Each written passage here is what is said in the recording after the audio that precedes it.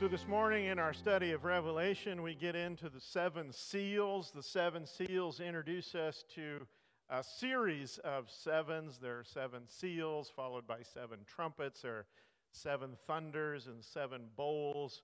And of course, that number seven means completion and fullness and shalom. It's the perfection of things. And so really what we're talking about is a fullness of time. These things are all going to occur in a fullness of time. This morning, as we get into our text, as each seal is broken, catastrophic world events are unleashed. So that's why we kind of felt the need to sing A Shield About Us this morning. It's a little intimidating. We start reading about all the terrible things that could happen. All of these catastrophic world events are unleashed, and it happens one event with each seal that's opened, each seal that's removed. And this has kind of given rise to the interpretation, this notion that these events are somehow the contents of the scroll. And I don't think that is the context at all. You remember, the scroll is sealed in such a way that it can only be opened after all seven seals are broken. So the contents of the scroll, once again, are really about the will of God, the ultimate will of God. These are all the things sort of leading up to that. But we have tended to understand them as unique, not only to the end times, but unique to the end of time, leading many to assume that the seven seals that we read about in this chapter, in the next couple of chapters, the seven seals are sort of a countdown to Judgment Day. It's probably a mistake to apply here a strict linear view of time. This is all coming from the Lord who was and is to come. And he's revealing to us what was and is to come. And the timeline of each of those things is sometimes overlapping. Nevertheless, readers in every age, when they get to chapter 6, begin to imagine that they must be in the latter stages of the apocalypse. And it's not that difficult to understand why, you'll see as we get into the text. There are 6 seals in today's text. There's 7 seals total, but you probably notice that the sermon is called 6 seals. That's because in chapter 6, we see 6 of those seals open. There is a pause in chapter 7 where some different things happen. And then in chapter 8, the 7th seal will be opened. So let's start in chapter 6, verse 1. I watched as the Lamb opened the first of the 7 seals. Then I heard one of the 4 living creatures say in a voice like thunder, "Come." I looked, and there before me was a white horse. Its rider held a bow, and he was given a crown, and he rode out as a conqueror bent on conquest. So here we have an introduction to what we commonly refer to as the 4 horsemen of the apocalypse. The 4 horsemen of the apocalypse have captured Western imagination, which is to say that people who don't really know very much or any Bible tend to have some familiarity with the 4 horsemen of the apocalypse. It is such a common cultural idea, and it shows up in literature, and it shows up in film. And the general assumption that is made culturally about the 4 horsemen of the apocalypse is that their arrival heralds the beginning of the end. When we see the 4 horsemen of the apocalypse, it must mean that the Lord is about to return. We're going to challenge that view this morning. Now, the first horseman is probably the only one whose identity is seriously debated in theological circles. The confusion arises from the fact that later on in Revelation, the Lord himself is going to appear as a rider on a white horse. And so here we have this rider on a white horse. He's slightly different from the way the Lord will be presented, but there it is. And so people have drawn a lot of different speculation about what this means.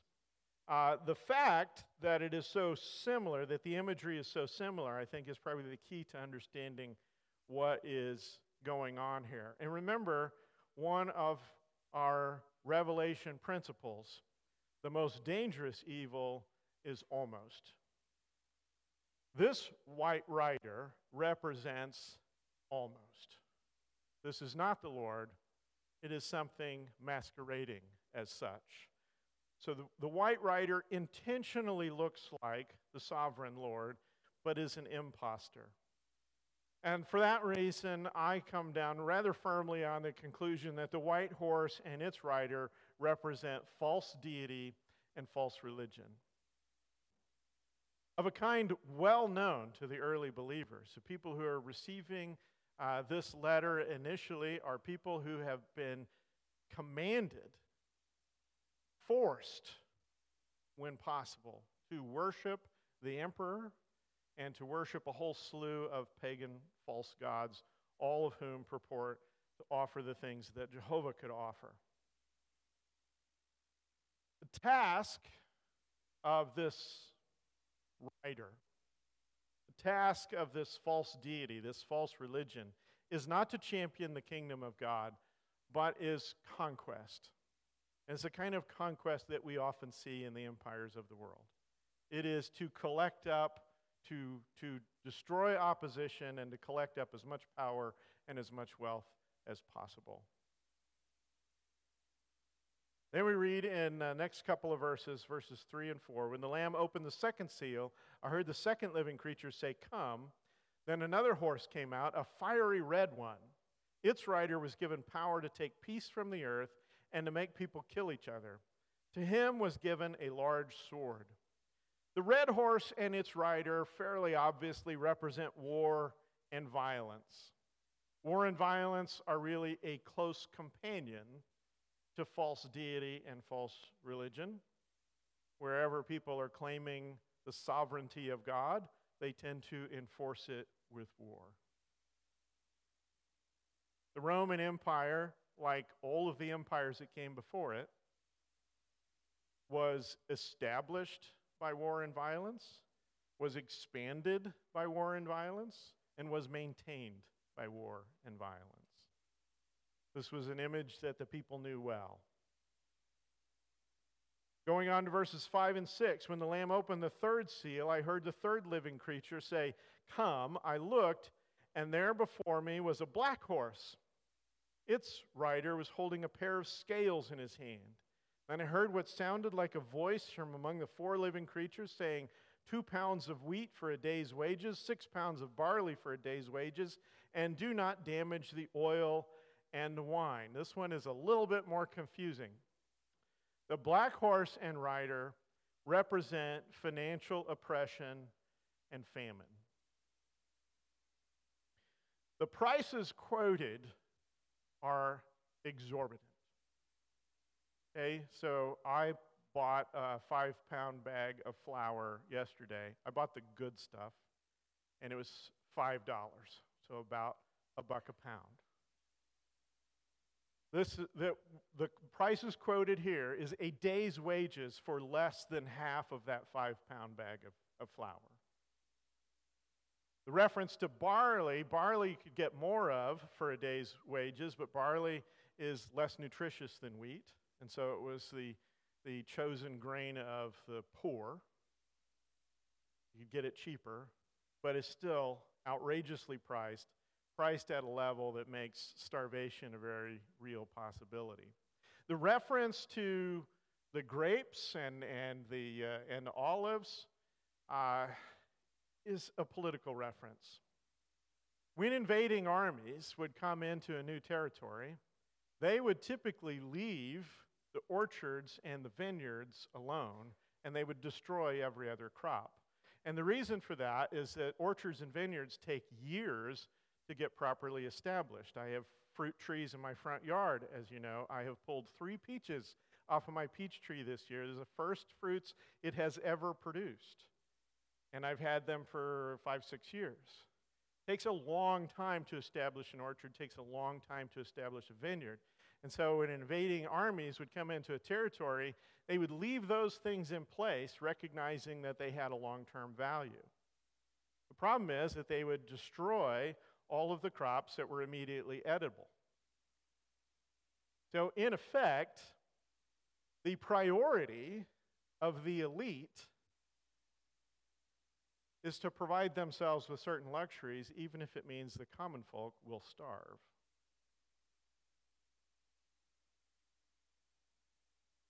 In verses 7 and 8, when the Lamb opened the fourth seal, I heard the voice of the fourth living creature say, "Come." I looked, and before me was a pale horse. Its rider was named Death, and Hades was following close behind him. They were given power over a fourth of the earth to kill by sword, famine, and plague, and by the wild beasts of the earth. This is the most overtly defined of all the horsemen. The pale horse and its rider represent death and the grave. This is the inevitable ramification of the other three riders. Death and the grave are going to be the natural consequence of idolatry, violence, and famine. And then we come to a slightly different reference in starting with verse 9. When we open the fifth seal, I saw under the altar the souls of those who had been slain because of the word of God and the testimony they had maintained. They called out in a loud voice, "How long, sovereign Lord, holy and true, until you judge the inhabitants of the earth and avenge our blood?" And each of them was given a white robe, and they were told to wait a little longer until the full number of their fellow servants, their brothers and sisters, were killed just as they had been. The souls under the altar represent the martyred of the faith. This is the first mention in Revelation of the altar. We've already talked about the fact that the temple in Jerusalem is a reflection, a depiction of this throne room of God. And so everything that was commanded to be in that temple is going to be in this throne room in one way or another. One of those things is this altar. So the altar of God is there in the throne room of God. They are under or at the base of the altar, representing the fact that their sacrifice is holy. Their sacrifice for the sake of faith, their sacrifice for Christ is a worthy sacrifice.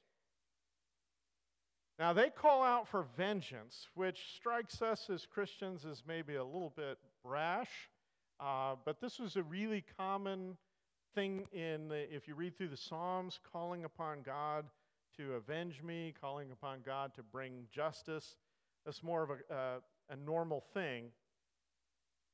This is not personal, understand.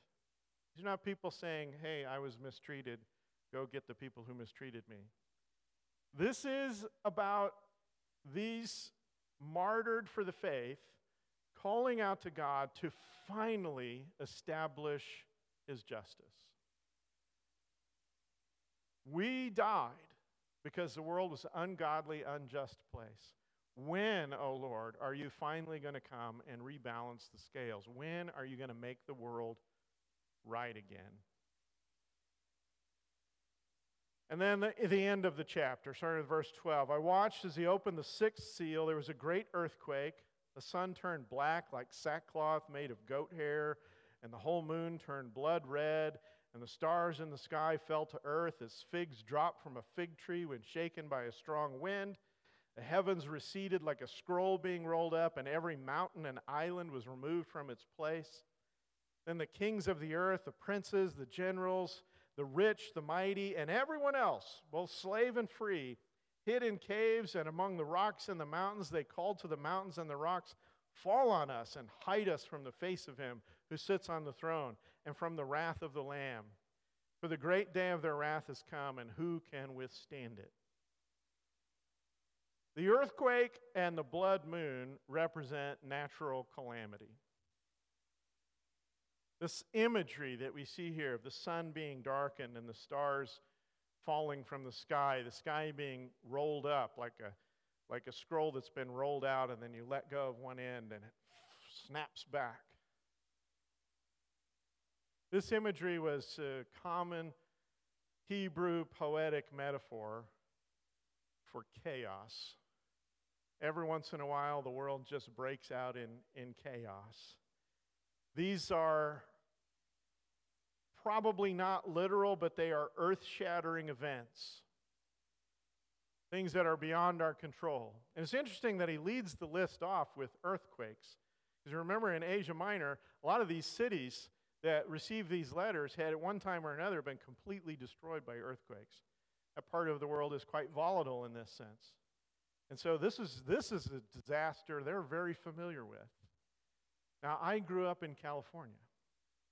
I grew up not that far from the fault line in California, and earthquakes were a normal part of life for us.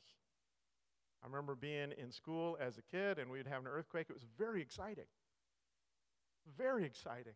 Hey, did you feel that? We didn't think that much of it, and then it's at some point, you go through a really big one and you go, oh, maybe that's not as exciting as I thought. But they were sort of a normal part of life. I will tell you that earthquakes in California have a tendency to unleash months of deep anxiety for people.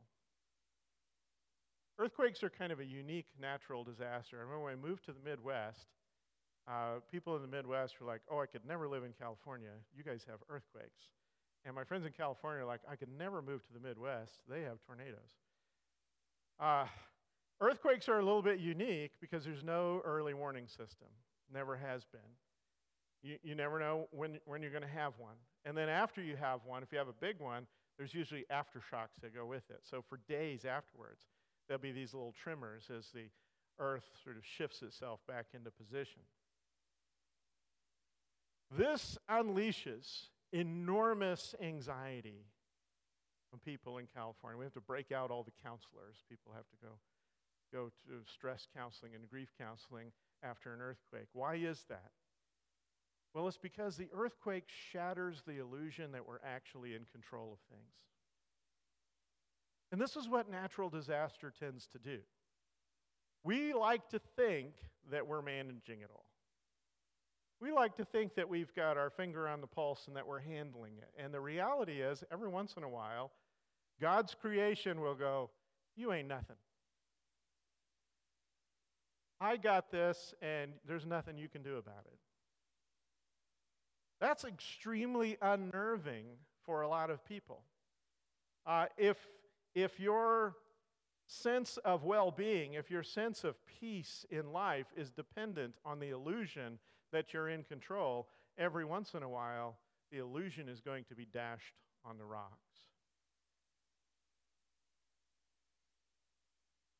What's interesting about this passage is at the end of the passage, there's this very vivid picture of everyone, slave and free, which is a common expression just meaning everybody, but especially the elite, especially the rulers, the powerful, the kings. All of these people are listed specifically as running to the hills, literally running to the hills, seeking escape from this calamity. I think the significance of that is that these are the people who tend to claim that they have sovereignty over the world. And every once in a while, the world demonstrates that they do not. And so they are the most affected by all of this. Now, as we look back on these 6 seals, an observant reader will recognize in many places the fulfillment of these prophecies. If we look at the world around us today, presently, there is a woke religion that is attempting to redefine every term that we thought we knew. There is an agenda socially that demands our allegiance, that suppresses dissent, that claims the authority of science, although it's not really science, it's this weird version of science that doesn't allow for questioning.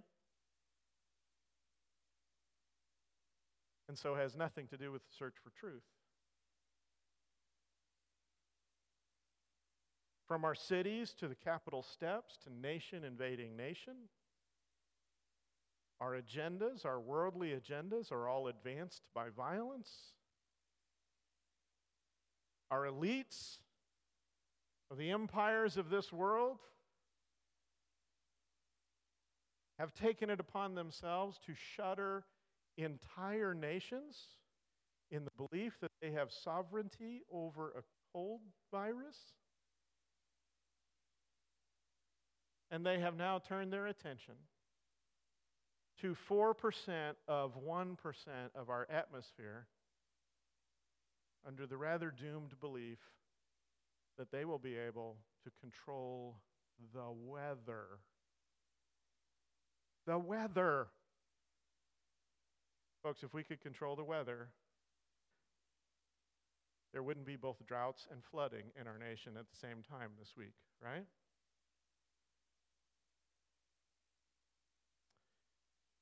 It's easy to understand why when we read through these things and we take into consideration things that are happening in the world around us, it's easy to understand why people always come to the conclusion that the return of Jesus is imminent. Say, all these things, a red horse, wait a minute, Red China is threatening to invade Taiwan. It must be it. It's easy to understand how we come to the conclusion that this is the countdown, and the countdown means that the return of Jesus is imminent. Let me tell you something. I have studied this at great, great length, and this morning I can say to you with absolute confidence, Jesus will return when God chooses. If that's not specific enough for you, I want to give you this little tidbit. This may be encouraging to you. Jesus will return one day sooner than just 24 hours ago. And that's about all we know about it. That's it. That's what we get. When Jesus is coming back, the Lord will make it evident to us. But for the moment, that's not our concern. That's not where we're supposed to be focusing our attention. We have been consumed with the idea, as we break these 6 seals, we've been consumed with the idea that what we're waiting to see is a world in which false religions dominate the scene, which violence carries issues forward, where famine and inflation rule the day, where death is a reality for everyone, where Christians are martyred for their faith, and where natural disasters strike. You see the problem? That is not a future reality. It's reality. It's the present. It's the past. It was true when these first readers first received this revelation. They were all experiencing these very things. These are not a countdown to the Lord's coming. These are all the things that will occur in a broken and fallen world in the interim between the time that is and the time that will be. So this is not about the final days. It's not even about the last days. It's about the days. These are the days. And these days have been occurring pretty much since Adam and Eve were exiled from the garden. Because what's like the very next story? Cain kills Abel. That's violence and war.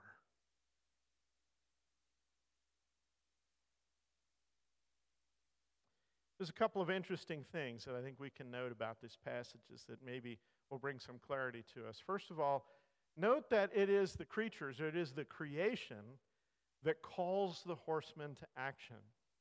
Now, some of the versions you'll read make it seem like when the creatures say come that they're speaking to John, but they're not. They're actually speaking to the horsemen, calling them forth.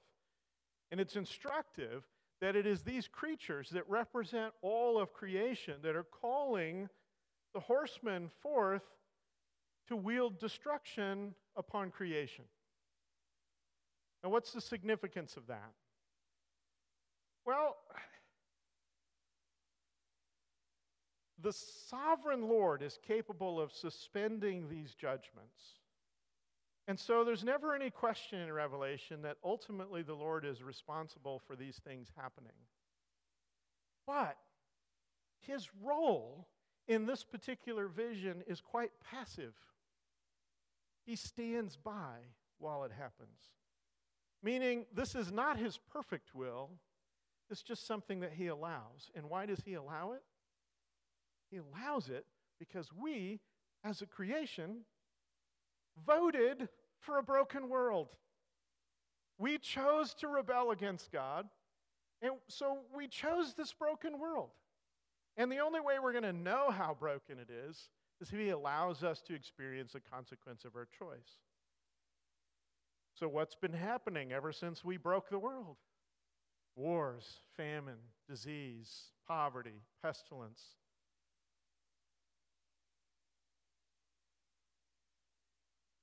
This partly addresses the question of why do bad things happen to good people? Scripture tells us that God causes the sun to rise and the rain to fall on the just and the unjust. Incidentally, in this country, like I said earlier in this week, we've got droughts and we've got floods. The sun coming out and the rain coming down is positive or negative depending on your perspective, right?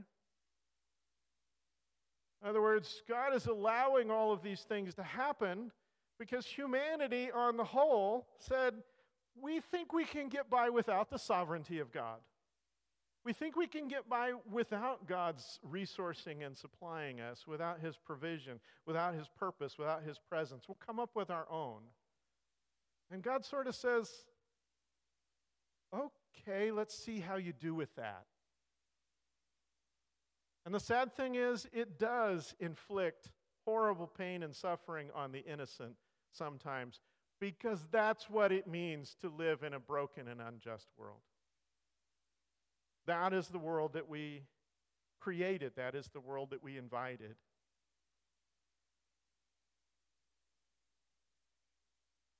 It is the righteous who call out for justice. The martyrs under the altar, those who are prepared to die for the kingdom. But when will this justice come? You know, a great many people in our world today are out busy calling for justice. Only if you listen closely, the justice that they're calling for is not the same justice these martyrs are calling for. By and large, the justice that our culture calls for is give me what I want and protect me from the consequences of my choice. The justice that the martyrs call for is, Lord, come and take back control of your world and make everything right again, no matter what it means for me.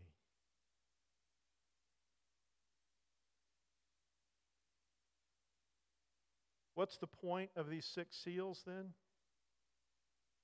I think the point is not that the horsemen are the herald of the apocalypse, but that the horsemen are the present reality of our fallen, broken world.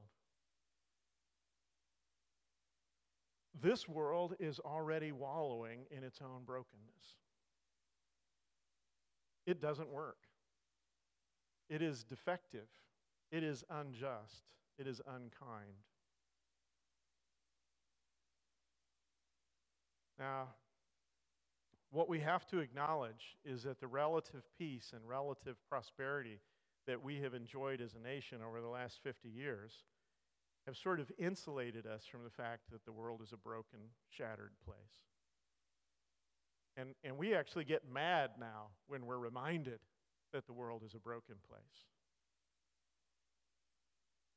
And that has sort of maybe begins to explain why so many Christians today rather shamelessly pursue prosperity, because prosperity insulates us from that brokenness. But the reality is, if my world in my life is secure and prosperous and safe, it doesn't really mean that the world has been healed. It means I'm escaping the worst of its brokenness. And that somebody out there is experiencing all the rest that I'm not experiencing. And so if I just retreat into my own safety and my own comfort, I'm in effect becoming part of the problem because I've rejected the pain and suffering of others as irrelevant to my journey. Well, that's part of what it means to live in a broken world. Remember this other Revelation principle: the church exists on a battlefield. And so often when we're winning the battle on the world's terms, we're actually losing the battle on God's terms.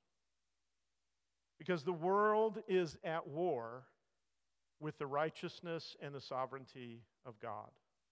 And it's up to us as the church, it's up to us as believers to stand up for the righteousness, the sovereignty, the kingdom of God. The overcomers will have lived by kingdom standards, whether or not it has earned them a place in the empire.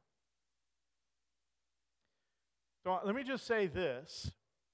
A great many churches and a great many Christians today are consumed with preserving their personal experience of church, what they like about church, rather than consumed with the mission of the church.